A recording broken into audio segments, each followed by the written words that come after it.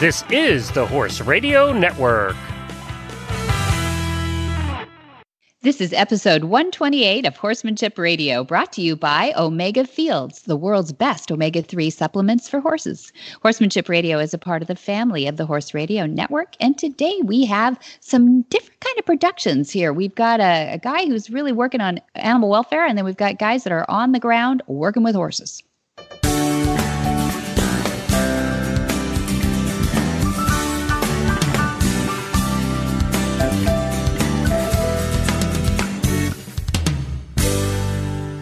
This is Debbie Laux, and you're listening to the Horsemanship Radio. Thanks for joining us. Horsemanship Radio airs on the 1st and the 15th of the month, and I have my producer, as always, Jen, with me today. Hi, Jen. Hello, Debbie. How are you doing?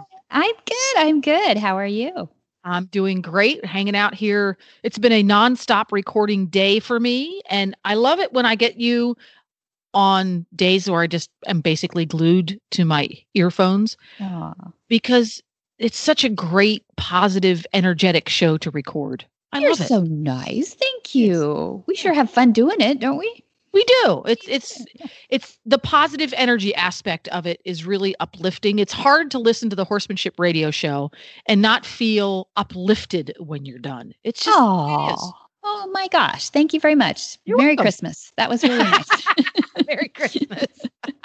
That was really nice. Well, thank you. I think we seek out people that do that for us because like on this show, we've got Marty Irby, who he's just become CEO of his own animal welfare organization, but he's kind of come up through the ranks of big ones and he's made huge changes in the equine world. And then we've got Monty Roberts, we've got Dad, and Jamie Jennings from the Horses in the Morning show to tell us a little bit about spending a couple of days together working with a Mustang. Now, how good does that get? To me, this is really fun stuff. We're starting to sound like a Mustang makeover podcast ourselves, but I think overall it's a very uplifting and energetic episode overall. Yes. I think so too. And I think people are going to enjoy it. And I've got some fresh news. You want to like ding, ding, fresh, ding, fresh, ding, ding. fresh news? Yes, fresh, hot off the presses. What have you got? Yes. And it ties into the interview that we did with Monty Roberts and Jamie Jennings. So I heard yesterday that we have a production called The Movement, and in it, we submitted this to the Equus International Film Festival as a series because we had this event last May. We're going to have another one in April called The Movement, and it's demonstrations, discoveries, and pathways. And we had these different speakers and different demonstrations in the round pens and the gentling pens with mostly the rock star is Diego. Diego was this really wild Mustang who demonstrates that if you just are fair to a Mustang, they're so smart and they're such survivalists that they will come to understand and then trust and actually do amazing things for you that, you know, the lesson horse won't do sometimes out there for your child. Now, you know? Isn't Diego the one who went with the viral video? Yeah. Yes, Diego has a viral video out there. I'm sure a lot of folks have watched him. So you did filming during the 2018 The Movement. That's right. And you put that all together and you produced it into a little mini series. How many episodes are there? I think there's 11. And 11 episodes. It's on Vimeo. Let me look back on here. Yes, it's 11 because at the end we have a panel discussion and a Q&A with all the presenters. It's really good. And let's see, I think there's at least 2 on Diego on here. So good. And we had Hannah Selleck, that's Tom Selleck's daughter, who's a great horsewoman in her own right in training. And then Christy Schulte Kappert, who is with the Ride Horse Initiative. They did their very first join-ups. They were so brave with Monty in the round pen. Yeah, in front of everybody. You know, it was really fun. But you really get to, you know, the dialogue was amazing hearing these super experienced horse people experience their first join up. And so, it's a lot of fun. So it's on Vimeo. It's vimeo.com and it's an on demand and it's file number 152412, which doesn't mean a lot. But if you go to vimeo.com/on-demand/152412, you will find the series. And that is a finalist in, I'm hoping, I must be, wishing it into existence. But they've been officially selected as the finalists for the three Best of Award categories. You ready? Best Series, Best Training, and Best Film representing the horse-human bond. Is that awesome? Wow. My gosh. So that's the 2019 Equus International Film Festival, and that'll be held March 14 through 17 at the Roxy Theater in Missoula, Montana. It's cool. Really and fun. I just went to Vimeo. Yeah. And I typed into the search bar at the very top of the page, Monty Roberts, and that's when it popped up right up to the top, the Movement 2018 Symposium. Oh, easy peasy. Thank you, Jen. You That's great. That's a better way to do it than instead of all those numbers. That's a lot of numbers. I was thinking the show notes might help, but that's better. So you went to Vimeo.com and put Monty Roberts Backstage Passes on there too. Yes, that's true. And those are episodes that we put on in the UK and on rural TV in Canada. And then now also Horse and Country TV in the US. So people can watch on there if they get access to that too. So yeah, a lot of fun, a lot of rock star stuff here going on. I'm really excited. We'll make sure we put a link to that on the show notes page for this episode number 128 on horsemanshipradio.com. That's it. Thank you very much for saying Perfect. that. Radio.com, episode 128. Shall we get into these interviews we've been teasing about? Let's welcome Marty to the show right after we hear from our good friends at Omega Fields.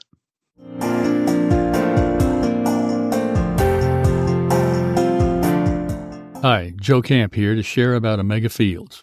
Omega Fields exists to help you keep your first promise to the horses you love, to care for them well. Nutrition is the foundation of a healthy life and supports all the activity that brings you and your horse so much joy.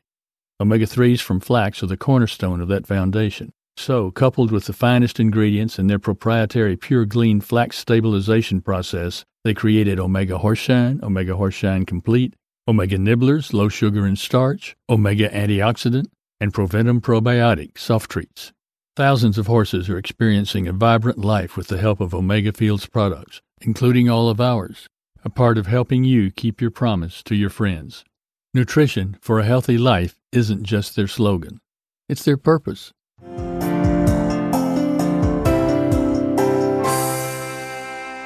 Marty Irby began riding Tennessee walking horses at the age of 3 and showed for the first time at the 1984 Trainers Show in Atlanta, Georgia, aboard Carbon Princess. In 2006, Marty won his first World Grand Championship in the English Trail Pleasure Division aboard the Lady of the Ritz, and has also won 7 additional world titles in Western Trail Pleasure and a full paid college scholarship to the University of South Alabama, where he earned a Bachelor of Arts degree in communication.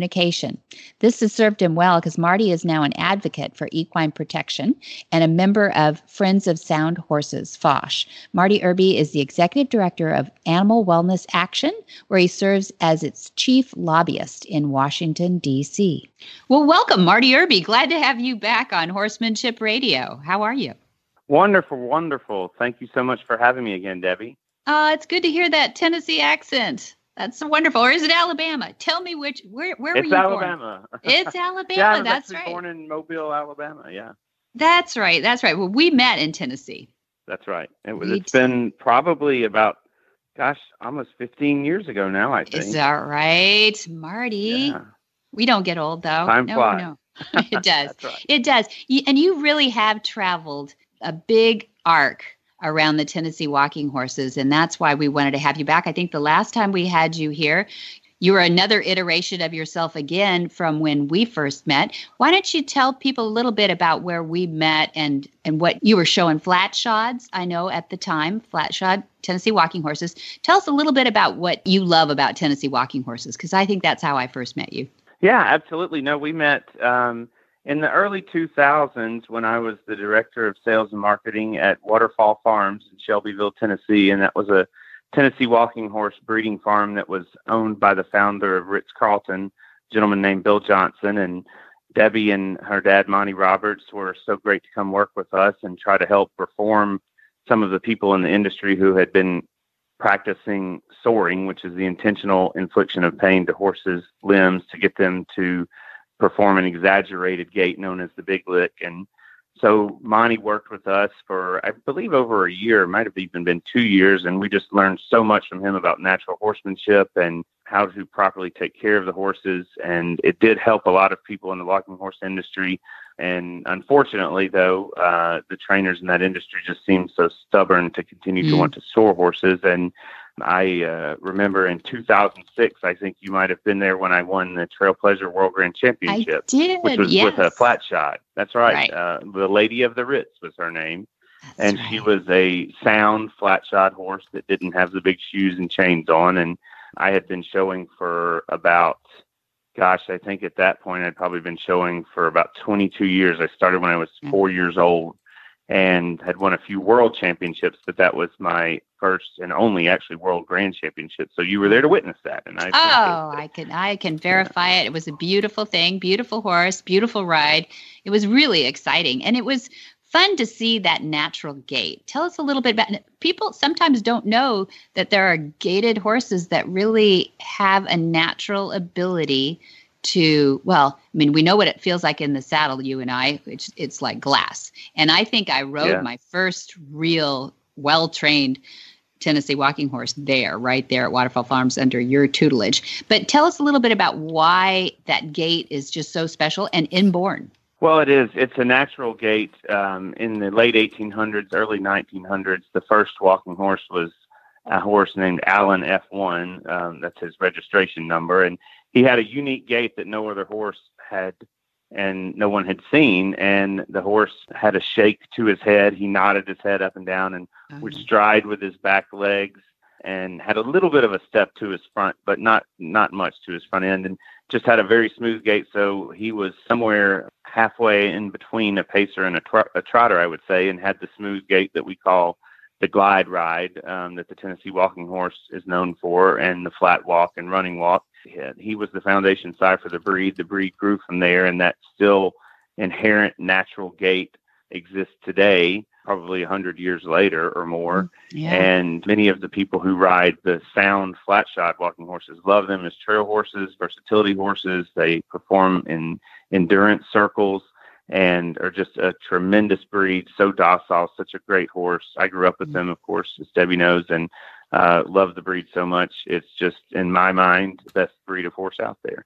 No, I don't blame you at all. And they're sensitive enough that it's really fun to ride, but they're also just so agreeable. They're just, I can't believe some of the things we ask them to do, and yet they, remain compliant. I don't know if that's the sensitivity bred out of them at this point, like oversensitivity where they'd fight, or it's just the bloodlines. You did something really right in bringing up the Tennessee walking horses, which is a fairly new breed if you think about it. In some ways, it doesn't go back 400 years like the that's right. Yeah, Spanish. 1935 is when the breed was established at the breed registry. Go. Yeah, and that's really interesting. So why did you leave all that? Here you were, you had a great job and all that. What was the impetus? I think I know, but let's let the listeners in on a little bit. Yeah. Yeah. Well, so for many years I showed walking horses, and then like I said earlier, Debbie witnessed my World Grand Championship, and I began to become more involved on the political side of things in the walking horse industry, and served in several roles on the national board and as a vice president of the Tennessee Walking Horse Breeders and Exhibitors Association, which is the breed registry that was founded in 1935 in Lewisburg, Tennessee. And in 2010, a group of the people involved in the industry who were much more mindful of the issues of soaring and wanted to change things convinced me the night before the election to run for president from the floor. And I did, and I won. And I had no clue what I was going to do about things, but I knew I wanted to change things and really make a difference. And so for that 2-year period, I tried from within to change things, and honestly didn't have much success because there's such a mentality of the trainers there that they don't want to change anything and stop using these big shoes that they have on the horses called stacks and chains around their ankles. And so during the time that I was president, Humane Society of the United States had been working on an undercover expose of a big lick walking horse trainer named Jackie McConnell. He was in Collierville, Tennessee, and I had been behind the scenes working with the Humane Society and was friends with the president of the Humane Society then, Wayne Pacelli, and Keith Dane, who headed up the equine department. And the expose came out on that trainer on ABC Nightline while I was president, and I was in Germany judging a walking horse show where they don't allow any of this that I've described, soaring, stacks, or chains, and sort of got to see the world's reaction to that and decided it was time to make a very rapid change and that we couldn't wait around and try to improve things with incremental change. That had seemed to fail, and we had tried it.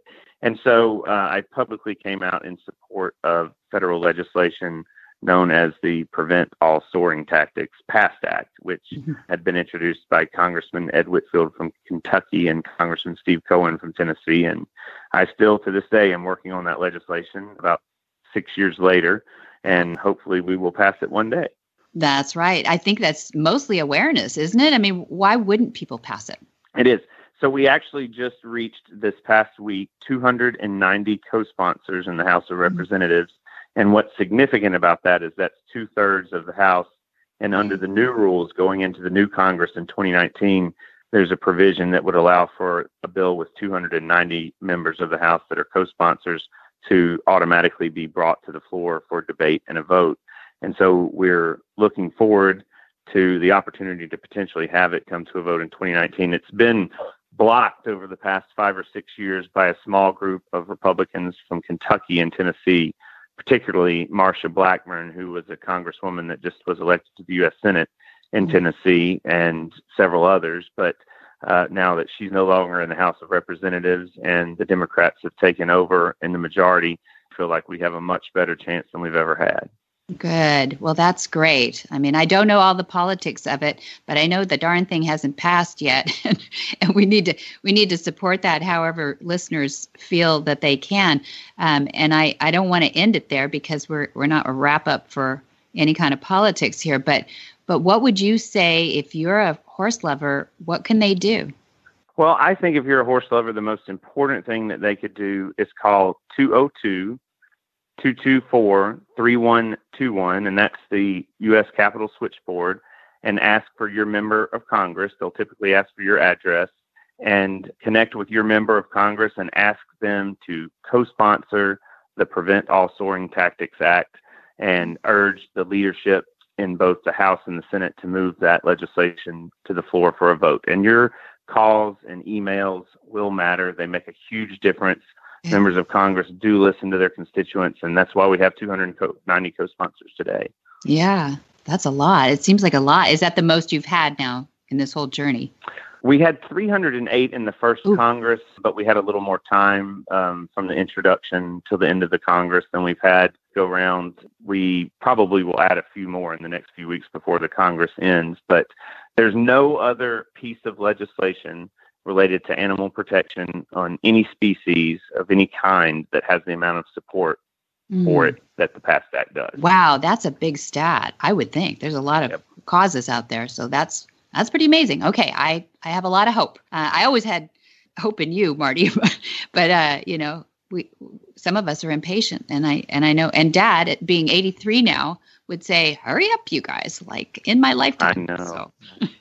Yeah, but you've made a lot of inroads. Sometime. I haven't talked to him in a while. I want to get you two together. Yeah, that's a promise. Yeah. He would love to talk to you. He wanted to talk to you a little bit about the FEI and what they're doing too, and loves your perspective on some of the things that are going on. Now, tell me about this new executive director position. So you're executive director at the Animal Wellness Action. What's changed in your life? You're still in Washington, D.C. What do you do differently now?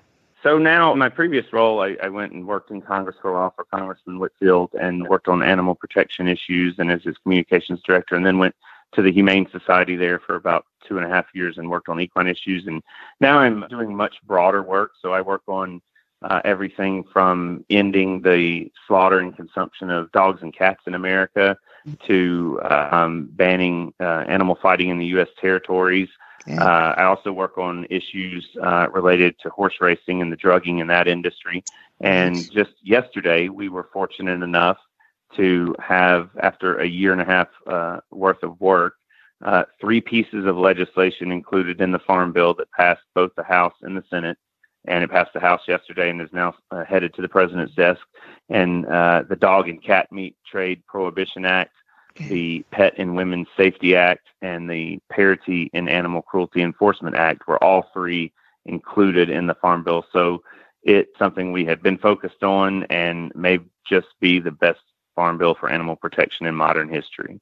Wow. So it's a much broader spectrum now, but I'm enjoying it. And I started out on this journey to end the soaring of 2,000 or 3,000 horses in the world, and have fortunately had the opportunity to pass legislation that has impacted millions of animal lives. Wow. I am so proud to know you, Marty Irby. That's really exciting. It's so great that people recognized your passion too. So now, do you ever get to ride? I don't. Unfortunately, that's something I miss so much. For the past 4 or 5 years, I had gone to a horse show in Northern California around Sacramento called Mayfest, and had helped them out just as a volunteer, and would ride a horse or go trail riding once a year there. And I missed this past year. So I probably unfortunately have not ridden a horse in about 2 years, and I miss it dearly, but hopefully I'll be able to carve some time out in the near future. That's right. It sounds like you're getting stuff accomplished so that you have to put up on your refrigerator or your dream board or whatever you keep as like, get me back in the saddle. That's where I got started in this whole journey. And you owe it to yourself. Those horses are therapeutic, Absolutely. I really miss it, and planning on doing that. I do get to attend a lot of equine events, though, through my work to end the doping in horse racing. I've been fortunate to work with the Jockey Club and a lot of those organizations, and go to a lot of the races and see things up close. So I am at least around horses. Yeah, it's good. That's wonderful good. too. Yeah. Yeah, it is good. So pretty exciting. Executive Director of Animal Wellness Action. What kind of direction is the mission statement, and where are you going with it? Is it just animal welfare? It is. It's animal protection, and we're pretty simple. We just believe that helping animals helps us all, as is evident in our work with the Pet and Women's Safety Act. That's a bill that would provide funding for victims of domestic violence to be able to help them retain their pets and keep their pets. So we're helping animals, but we're really helping people and mankind and our society as well. And staying focused on Capitol Hill on the federal level, on federal legislation and federal regulations. We have branched off into a few measures related to various state legislatures, and even a cockfighting ban in Ventura County, California last week, but mainly focused on the federal level. Okay, well, good. So that's the subject I think I want to take off with you and Dad going forth, because we're running a few programs now to help children. That one's called Lead Up. And actually, we're right in the middle of the clinic right now. We spent the last 2 days with the kids. They're about 14, 13, 16 years old. And we're working with them in the round pen with the join up and human to human join ups. Wow. It's really cool. And then since 2010, we've been doing Horse Sense and Healing, which is our first responders, veterans, and people with post-traumatic stress. And so, you guys have a lot of traction, a lot of sameness between horses, therapy, and people. So I'll have to get you together for our next conversation. You up for that? Absolutely. Right. I am definitely up for it. I'd love to talk to him and be involved and really appreciate that. We actually also worked on an appropriation this year to the Veterans Appropriation to help increase the dollars that are utilized for equine partnerships and veterans with post-traumatic stress. So that's something we should talk about another time, but I think that's ever increasing and a big thing on the horizon. That's awesome. Yes, I'd love to talk to you about that. And I'd probably have to thank you for that, because I have been watching press releases on some of that money is finally loosening up for alternative therapies, if you want to call it that. But we all know it works. Right. So it definitely wonderful. does. Wonderful. Thank you again, Marty, for carving out some time. I know it's a congratulatory day, so thank you for taking some time to speak to us and catching us up. And I want you to go home and celebrate and get on a horse.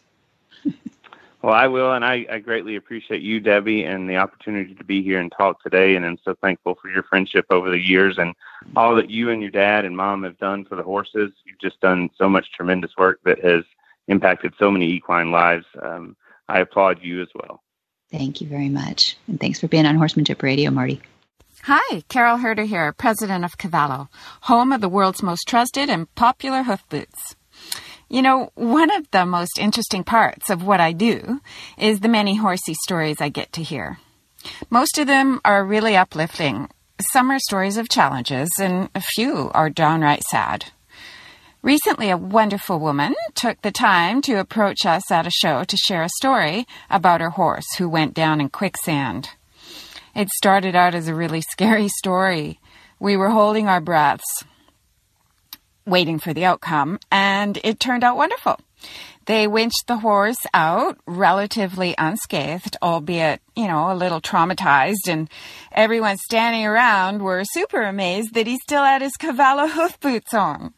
Scary story with a good ending. Another testament to Cavallo. If you don't have a pair for your horse, it's time.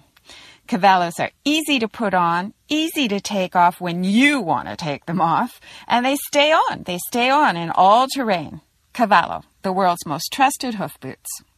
Horse and Hound magazine named Monty Roberts as one of the top 50 all-time greatest horsemen. He's the creator of the world-renowned and revolutionary equine training technique called Join Up. Monty travels the world demonstrating that nonviolent, gentle training creates breakthrough performance as you partner with your horse. Growing up on a working horse farm, Monty witnessed traditional, often violent methods of horse training and breaking the spirit with an abusive hand. Rejecting that, he went on to win 9 world championships in the show ring. Today, Monty's goal is to share his message that violence is never the answer. Monty is credited with launching the first of its kind, Equus Online University. It's an interactive online lesson site that is the definitive learning tool for violence-free training. And we have with him Jamie Jennings. Jamie Jennings is the host of the popular podcast Horses in the Morning on the Horse Radio Network. Jamie has lived all over the country as a military wife and spent the last 10 years in Arizona. She competes in the sport of 3-day eventing and has completed all across the country.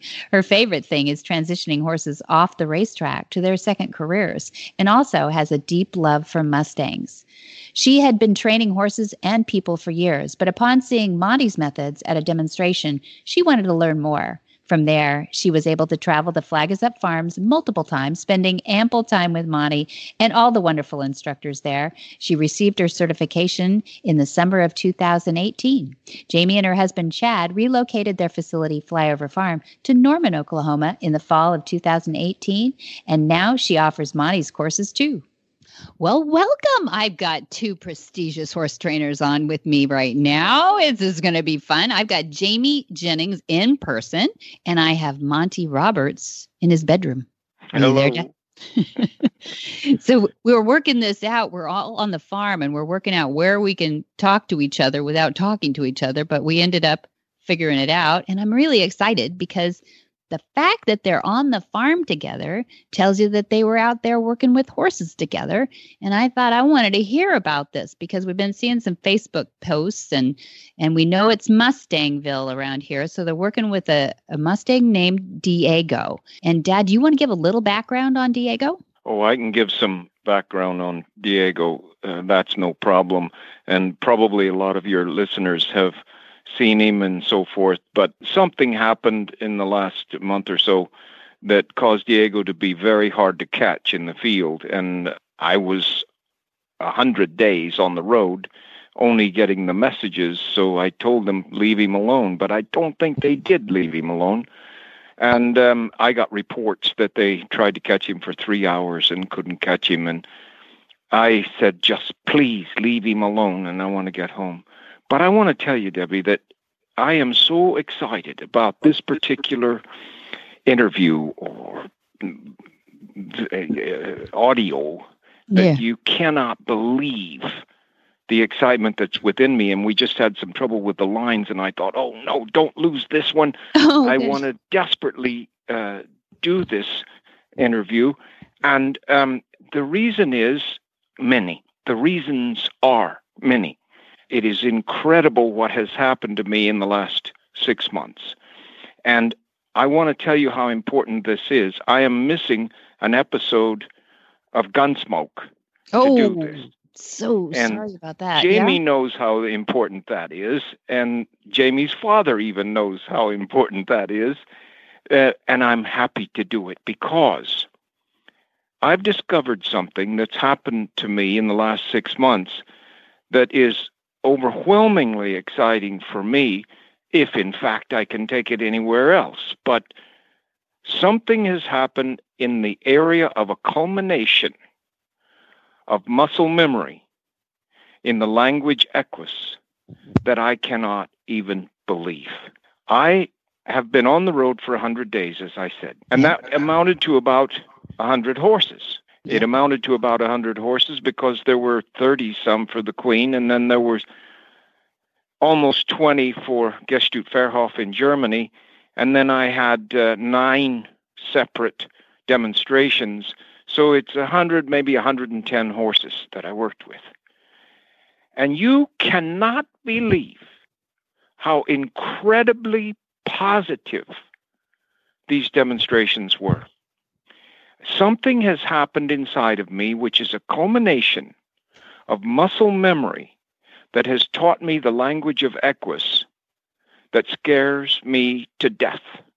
Why? And the reason it scares me is I have to now desperately try to teach this in conscious terms to students that don't have 83 years to log it to muscle memory.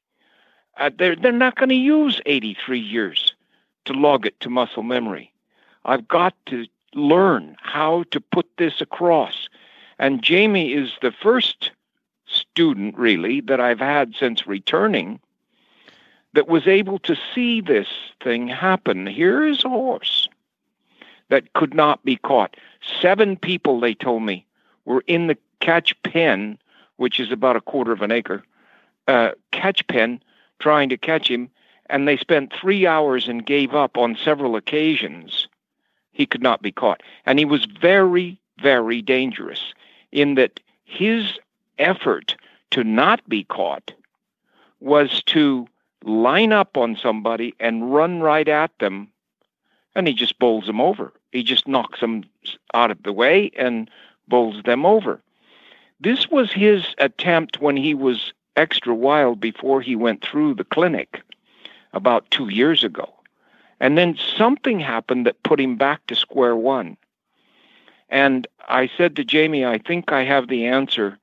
And I met the horse in the field, and it was just like a zoo. I mean, he ran, and you couldn't get near him. I couldn't get within 50 yards of him. And that was in a 2.5 acre field. And then they were run into the catch pen, which is about a quarter of an acre. And I couldn't get near him in there. Jamie was in there with me, sort of crouched by a feeder, and he was buzzing around there like a motorcycle in a barrel, and there was no getting near him. And each move that I made was somewhere coming out of my middle in a thing called muscle memory. And pretty soon I showed Jamie how I remembered that he would let me throw a rope over his back and over his hips. And I threw that rope over his back and over his hips several times, and I could watch him start to remember that I'm okay, that when that particular action took place 2 years ago, he got better, and he allowed me to come and touch him. So in this instance, I watched him hearken back or take it up out of his muscle memory that I was okay. Pretty soon I'm scratching his withers and walking away, not putting a halter on him or a rope or anything, just scratching his withers and walking away. And when I went back, boom, he's gone again. And this went on for 1 hour and 15 minutes, but at the conclusion of that 1 hour and 15 minutes, was it 1 hour and 15, Jamie? Yes, sir. At the conclusion of the 1 hour and 15 minutes, I could catch him, put a halter on him, and lead him out of the catch pen comfortably. And Jamie and I worked out the time. What was the total time we've worked it with him now on a 3-day period? The 3 days was 3 hours and 15 minutes. Okay, so it took them 3 hours, and they couldn't catch him, and we worked 3 hours and 15 minutes, and I promise you that Jamie and I both caught him, and probably our count of catchings was 50 or 60 times that we caught him. And in the end, we had him waiting for us at the gate where we could go in and put the halter on him. Now, this can't happen, but it did. And I tell you it did because the inner muscle memory kicked in, and I knew the gestures to make. I knew the directions to go. I knew where my eyes were, where my shoulders, where my fingers, hands, arms were. It is a magical thing. I've known it was magical for 50 years, 60 years now. But I didn't know how magical it was. And I think, Jamie, I'm going to put her on now. I think she would be the closest thing I could make to a heavenly judgment from the sky of what I did. Jamie, what did you see? I saw a horse that was dangerous, really, really, really dangerous, and really afraid. I mean, he was dangerous because he was afraid. Something in his life has happened to him, and he has not had a bunch of really positive experiences with humans in the last 6 months since he's been kind of out and being a babysitter. So he hasn't even seen that many people. And when he did see people, it was 7 guys trying to catch him in a catch pen there. And I saw a man, you, walk out there and just act like you had all the time in the world. And when you go out to catch a horse, I think that struck me as the kind of demeanor and the relaxation and the core that you kind of carry, which is like just a relaxed approach to going out there. It was not, I'm going to run out there and catch him and bring him in. It was, I'm going to run out there and I'm just going to walk around and you take your time. And if I can rub you, great. And then I'll walk away. And so using the approach and retreat and patience of Job, you were able to get him caught. And, catching your horse is one part of your day, but, you don't want to struggle with catching your horse. You want to walk out there and catch your horse. So guess what? We had to practice. We had to practice and practice and practice teaching Diego how to be caught. And it's been an absolute pleasure and honor to sit here with you for 3 days. I think, as weird as it sounds, I think my favorite thing to do is just walk in, catch the horse and walk out, and just take that as a day. An activity is just my favorite thing to do. So it was definitely a pleasure being around you and just watching your demeanor and watching your patience level. And I've learned enough here now that I'm a certified instructor to not let your adrenaline get up and not let your adrenaline get the best of you, because your adrenaline level only affects the horse. So as Diego's running around and I'm standing by the feeder and you're in the middle, neither one of us got upset. Neither one of us got tense. Neither one of us got stressed. And we just let him have his activity. And when he had relaxed and lowered his adrenaline, that's when the learning started. Yeah, it was incredible for me. And my whole trip on this particular autumn, my whole trip for that 100 days was filled with horses like this. And I just couldn't do it wrong. Everything was going right for me. And we put in, I think, several of the top 5 kind of demonstrations that I've ever done. And Debbie, you'll be amused by this because we had a situation occur today that was quite amusing, really. We were catching Diego in various places, over by the quarter horse barn and in a small pen, and then down in the catch pen and out in the field and so forth and so on. Well, today was a day where we moved backwards right out through small area, then bigger area, then the field, and we went out to the field. And what do you think they put in the field before we got there next to Diego and Tucker, 2 Mustangs? They put 3 horses with blankets on of varying splashy colors. And one of them had a zebra blanket on. And they went sailing around their field, and Diego went nuts. His tail was straight in the air, and he flew around there. And I thought, oh, my word, I will never get him caught. And they flew around that field, obviously very frightened by or amused by or something, I don't know, these three horses that fell out of the sky. They came from outer space. They were definite aliens. Yeah, they haven't seen a zebra before, so I mean, it was these were seen a zebra before. And I swear to you, I thought somebody put a zebra in the field as I saw it. Yeah, these are full cover fly sheets, head to tail, like completely. One is a couple of them are just white, and the other one is zebra print. And yeah, it looks. I thought there was a zebra out there. I was like, who did that? Well, certainly Diego thought there was, I tell you. And they ran down and went in the catch pen, and it was almost as though both Tucker and Diego were saying, please come get me, let me get close to you. And they were circling around us, you know, and we were suddenly their best friends. The whole thing worked. You couldn't put it on paper. You could not possibly dream up a set of circumstances that would be more positive in the learning curve of horsemanship than this was. It was overwhelming. And I know that I can do things now. This recent horse called Pakistan Star won $4.5 million after a 2-day visit from me when he had been banned from racing globally. And there's a horse in Australia that they haven't brought me yet that won't break from the starting gate. He just won't go. The rest of the field goes, and he goes. Now, this is a horse that earned $9 million in racing, and he won't leave the gate. $9 million. He's the winningest sprinter in the history of the thoroughbred breed. And he's finished. He's banned for life in Australia, and the owners are meeting, I think, today. Isn't that right, Debbie? Yeah. So there's Chautauqua, who is the one banned from Australia, and then Pakistan Star was Hong Kong, and he's being put up for a possible ban. He's not banned yet. Yeah. That's right. Yeah.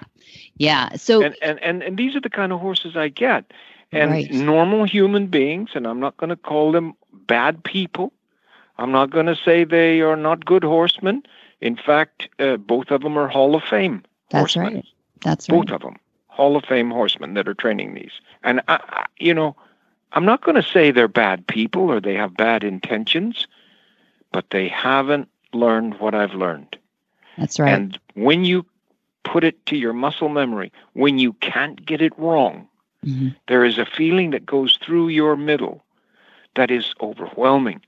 And Debbie and I are both so excited because we're being offered a position to select horses for a man, and good things are coming our way. Lots of good things are coming our way, and that's well and good. But at 83, there's no greed I was gonna say at 83. So you didn't get into the horse business until you were how old? 3.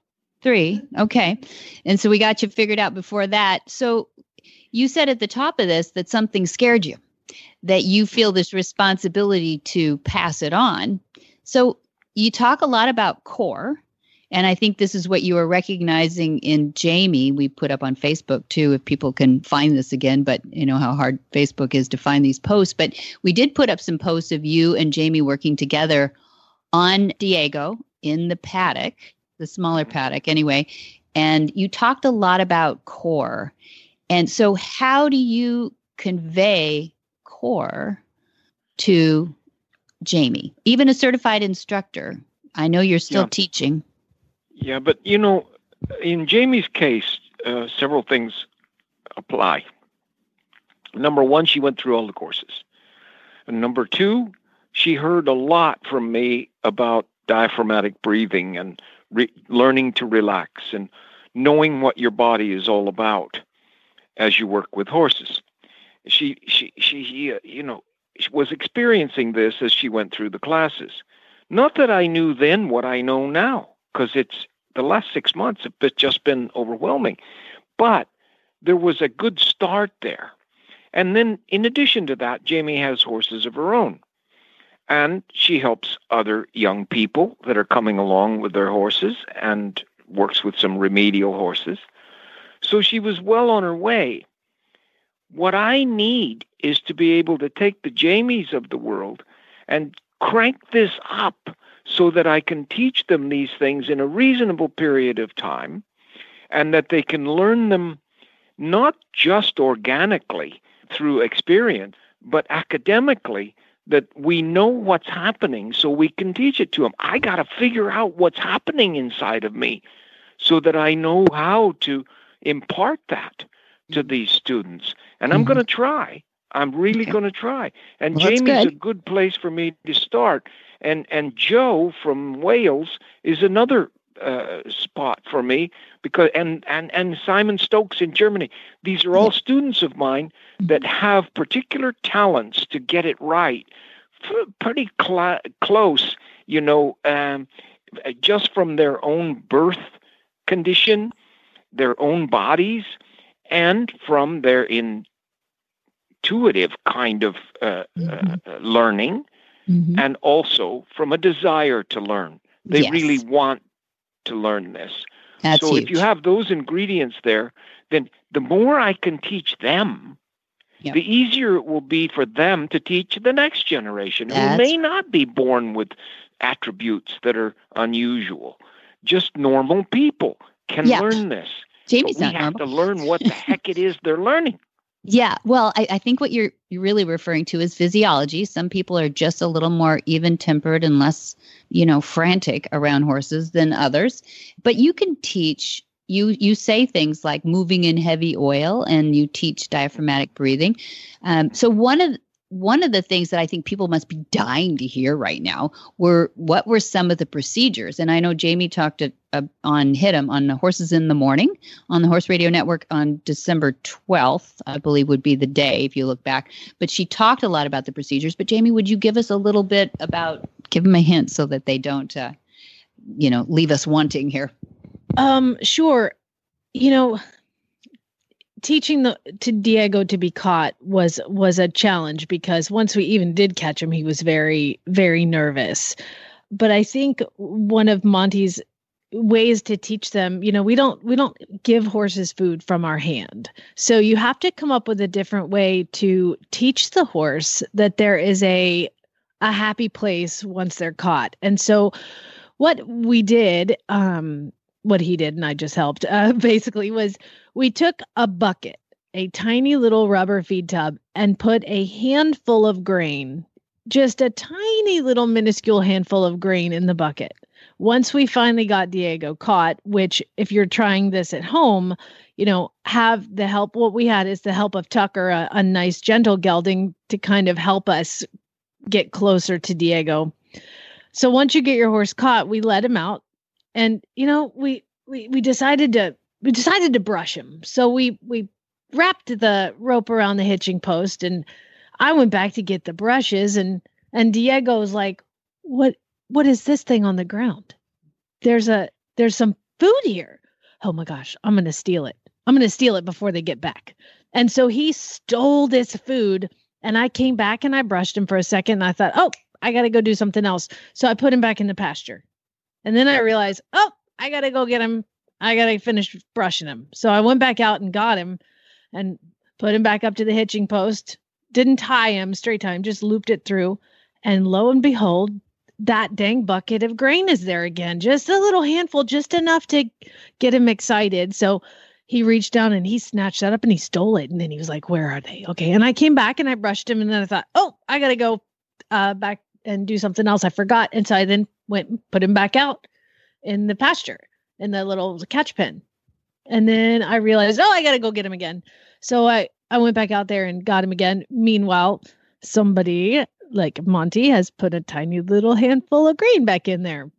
And we went out and got him again. This time, instead of having to walk all the way to the back of the paddock, he's about halfway up and he's interested. And then I come to the gate and so does he. And I catch him and I take him out and I put him on the hitching post and gosh darn it, there's grain again. And he snatches that up and he steals it. And then I go brush him and put him back out in the field. Well, the next time, we did this, Monty and I did it for 3 days, 50, 60 times. He's learned that when he gets caught, he comes up and there's something he can steal.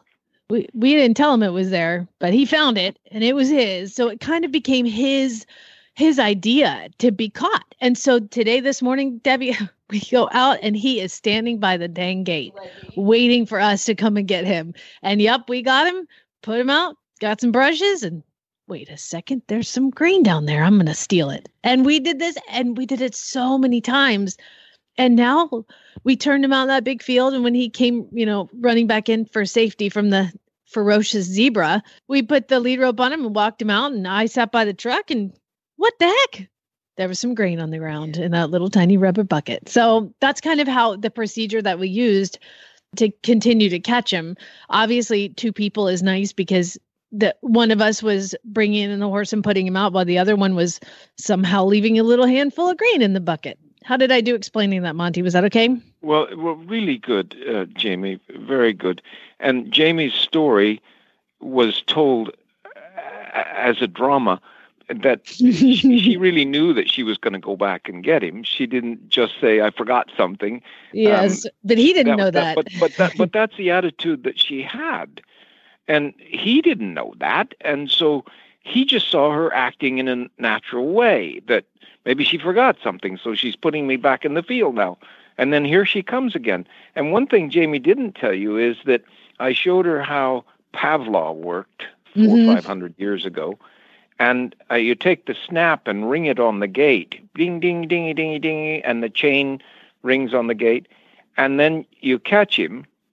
And then when you come back to catch him the next time, you ring it again and you catch him. And he gets this little stolen 1 ounce of sweet feed.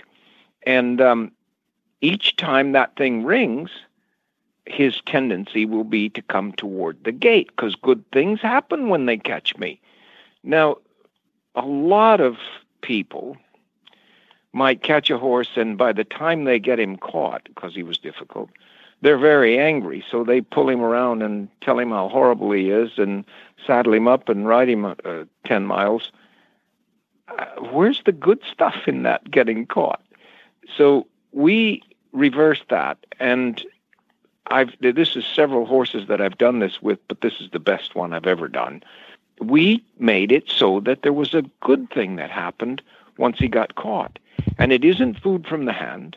He wasn't looking to us to bite us or close because we fed him from the hand. He just stole a little bit of grain, just a few kernels of grain, from the bottom of a rubber tub. And that's good enough. It's just a positive experience from being caught. Right. And I like that you groomed on him too. I mean, that's another positive that you threw in there, but that's got to be another plus for him. Most horses like a little spa moment. Debbie, you could also call it a marker. Right. It's a marker. It's what happens when you get caught. It feels good to be brushed, and it feels good to eat a few kernels of grain, and then they put me back out, and then they repeat the process, and they didn't run me 10 miles or put a whip against me in violence.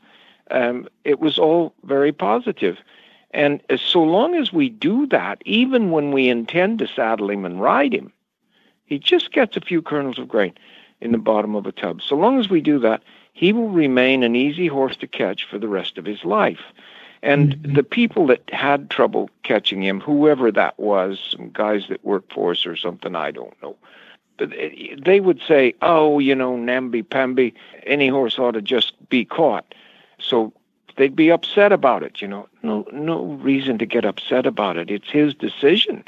And we gave him a reason to decide our way instead of the way that he wanted to escape from whatever it was that he didn't like about them.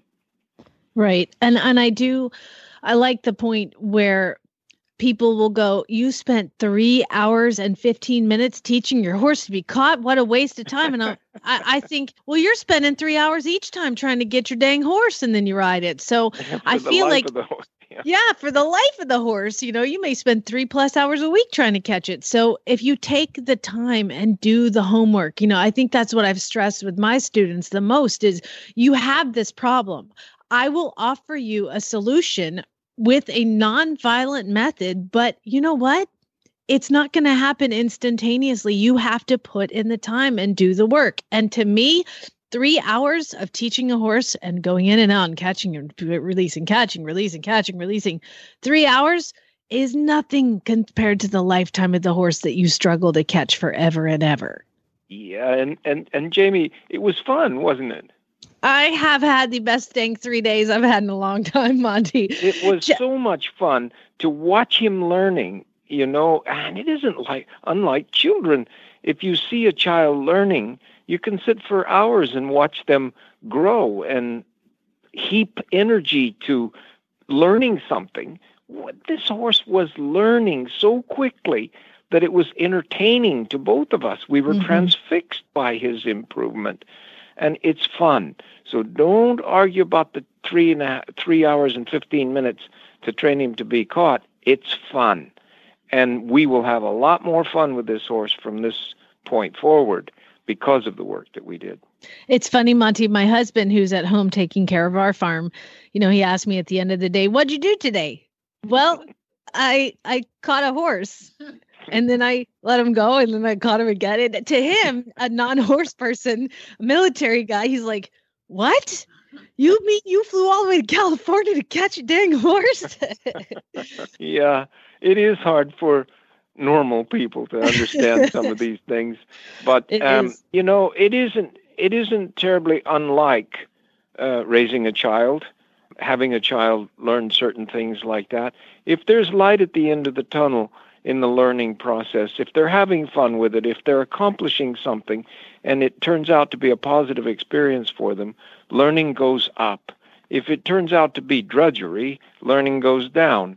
And that's all we did. It's pretty darn simple when you stop and think about it. Well, it was simple and it was fun. And thank you so much for teaching me. Oh, Jamie, anytime I tell you I'd like to repeat something like this once a week, I'm not sure my old body could take it, but I loved every minute of it. Y'all should have seen Monty sprinting through the field the other day. I mean, it was awesome. It was impressive. Oh, yeah. Okay. Well, thank you both. Debbie? It's a great story. It's a great version of the things that you all do. I know all the time, and this applies. This isn't just if you don't have a horse that can't be caught. Forget about all that stuff. Yeah, you will eventually anyway. That's true. But also these concepts that you're talking about apply for really any kind of issue that you might run up against, or just a gut check, right? Yeah, and Debbie, most people that have horses will tell you catching isn't so difficult. It's the loading in the trailer. Or catching isn't so difficult. It's getting them to stand at the mounting block or things like that, So there are things, any number of things, that confound the process of enjoying your horse. And if you just stop, take a breath, learn to diaphragmatic breathe, take it in stride, and stay calm, figure out a way to make it as good for the horse as it is for you, the two of you will get along a lot better and have a lot more fun. Agreed. So we're 3 parts of a 4-part team running off to do a lead-up clinic now. You excited about that? I am indeed. We have these kids coming that are like 12, 13-year-old kids, youth at risk here in this Santa Barbara County community of California. And it's so much fun to watch them learn.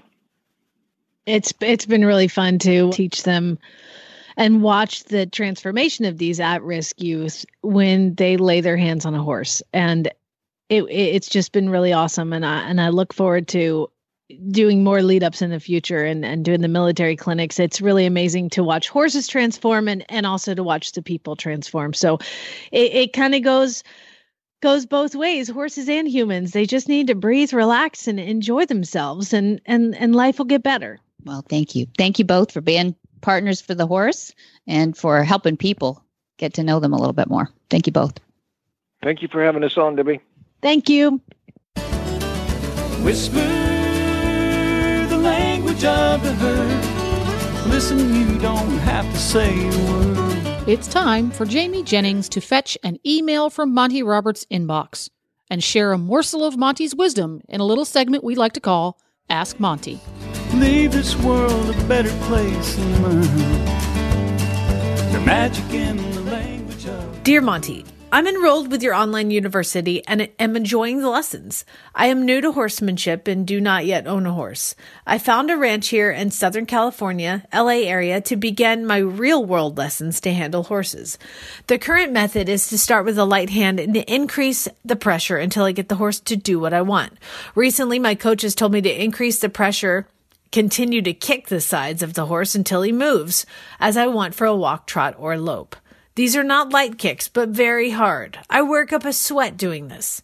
It feels violent as I'm doing the kicking, and my inner balance is upended. My frustration is growing. It feels wrong. I've watched other master trainers ride without kicking, and I'm being coached to do it to get the horse to cooperate or submit. It's gotten to the point that when I go to get the horse to prep for the lessons, I project his anticipation on seeing me as, oh no, it's him again, and he's already decided on his level of cooperation for the lesson. Then the lesson becomes an argument instead of a conversation. By the way, this adds to my hesitation of owning a horse, along with other factors. I need some advice. Tom. Monty's answer. Dear Tom, wouldn't it be nice if every novice horseman read their horses the way you have? This description you have written outlines for me a set of principles all too often present in the world of traditional horsemanship dating back 6,000 years. What you have described is wrong. I haven't met your instructor, nor do I know for certain your description is absolutely correct. If it is a reasonable outline of what you are told to do, then it is dead wrong, and you need help. Please accept my invitation to continue visiting lessons on the online university, and since Southern California is your home, have a hard look at the courses available on my farm in Solvang, California. Thank you for your interest, and please stay in touch. For more of these insights into good horsemanship, go to www.montyroberts.com and click on the orange banner that says Get Free Horse Tips. Hi, I'm Monty Roberts, and I'm dedicated to training horses without pain. You can learn to do it too on my Equus Online University. Western, English, the beginner, or the advanced rider, it doesn't matter. You can connect with other students online too, on our forum, and there's a new lesson every week. It's a lifetime of learning for you on my Equus Online University at montyroberts.com. What in the wide, wide world of sports is going on here?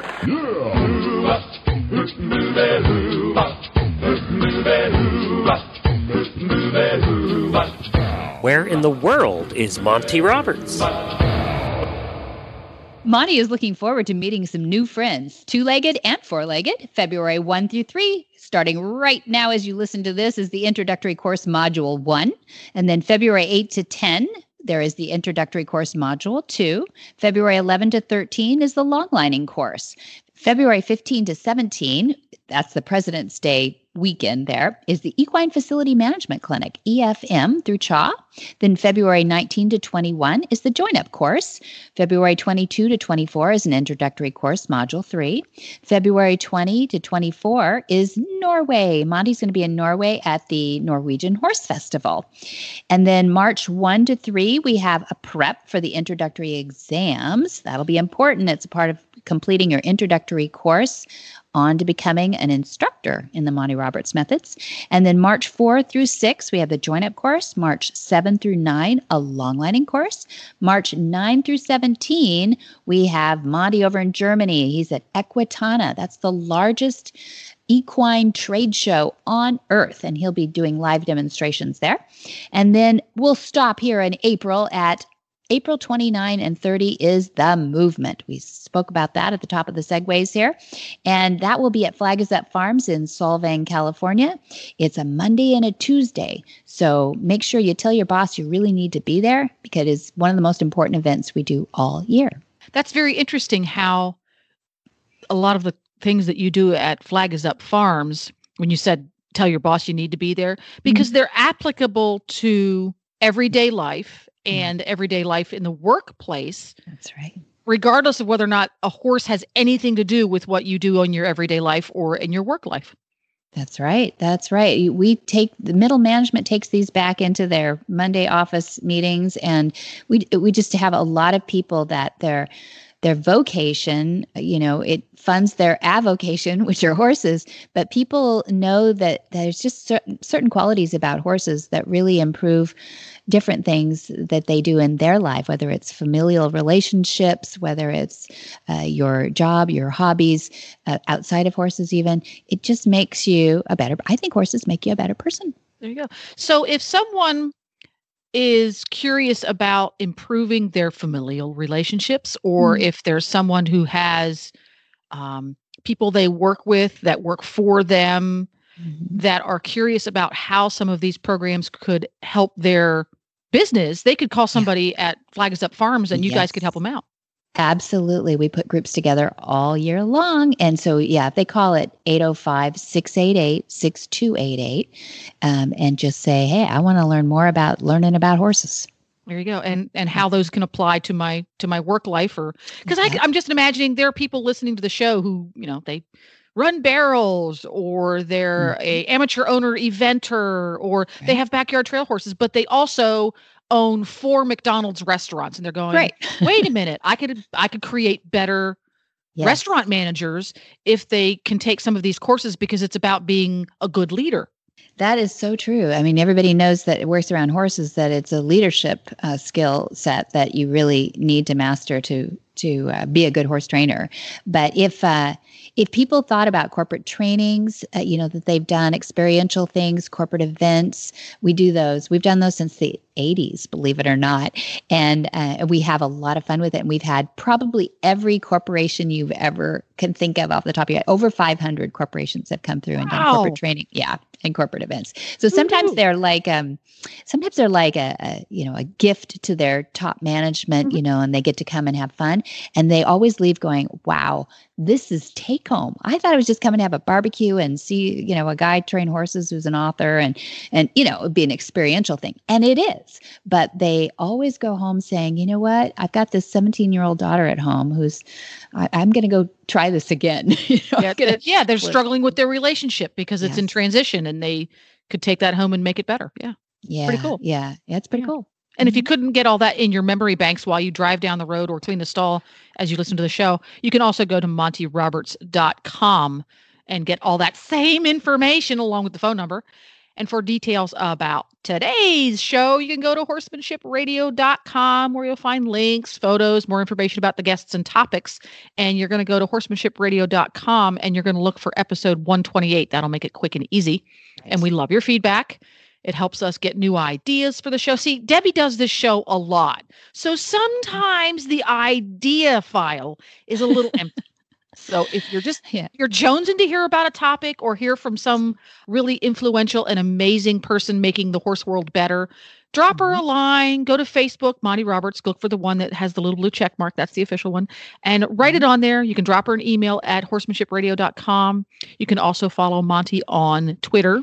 If you're one of those folks, it's Monty_Roberts. And he's totally new and relevant. He's on Instagram. That's right. He's Monty on Instagram. Roberts. IG. That's right.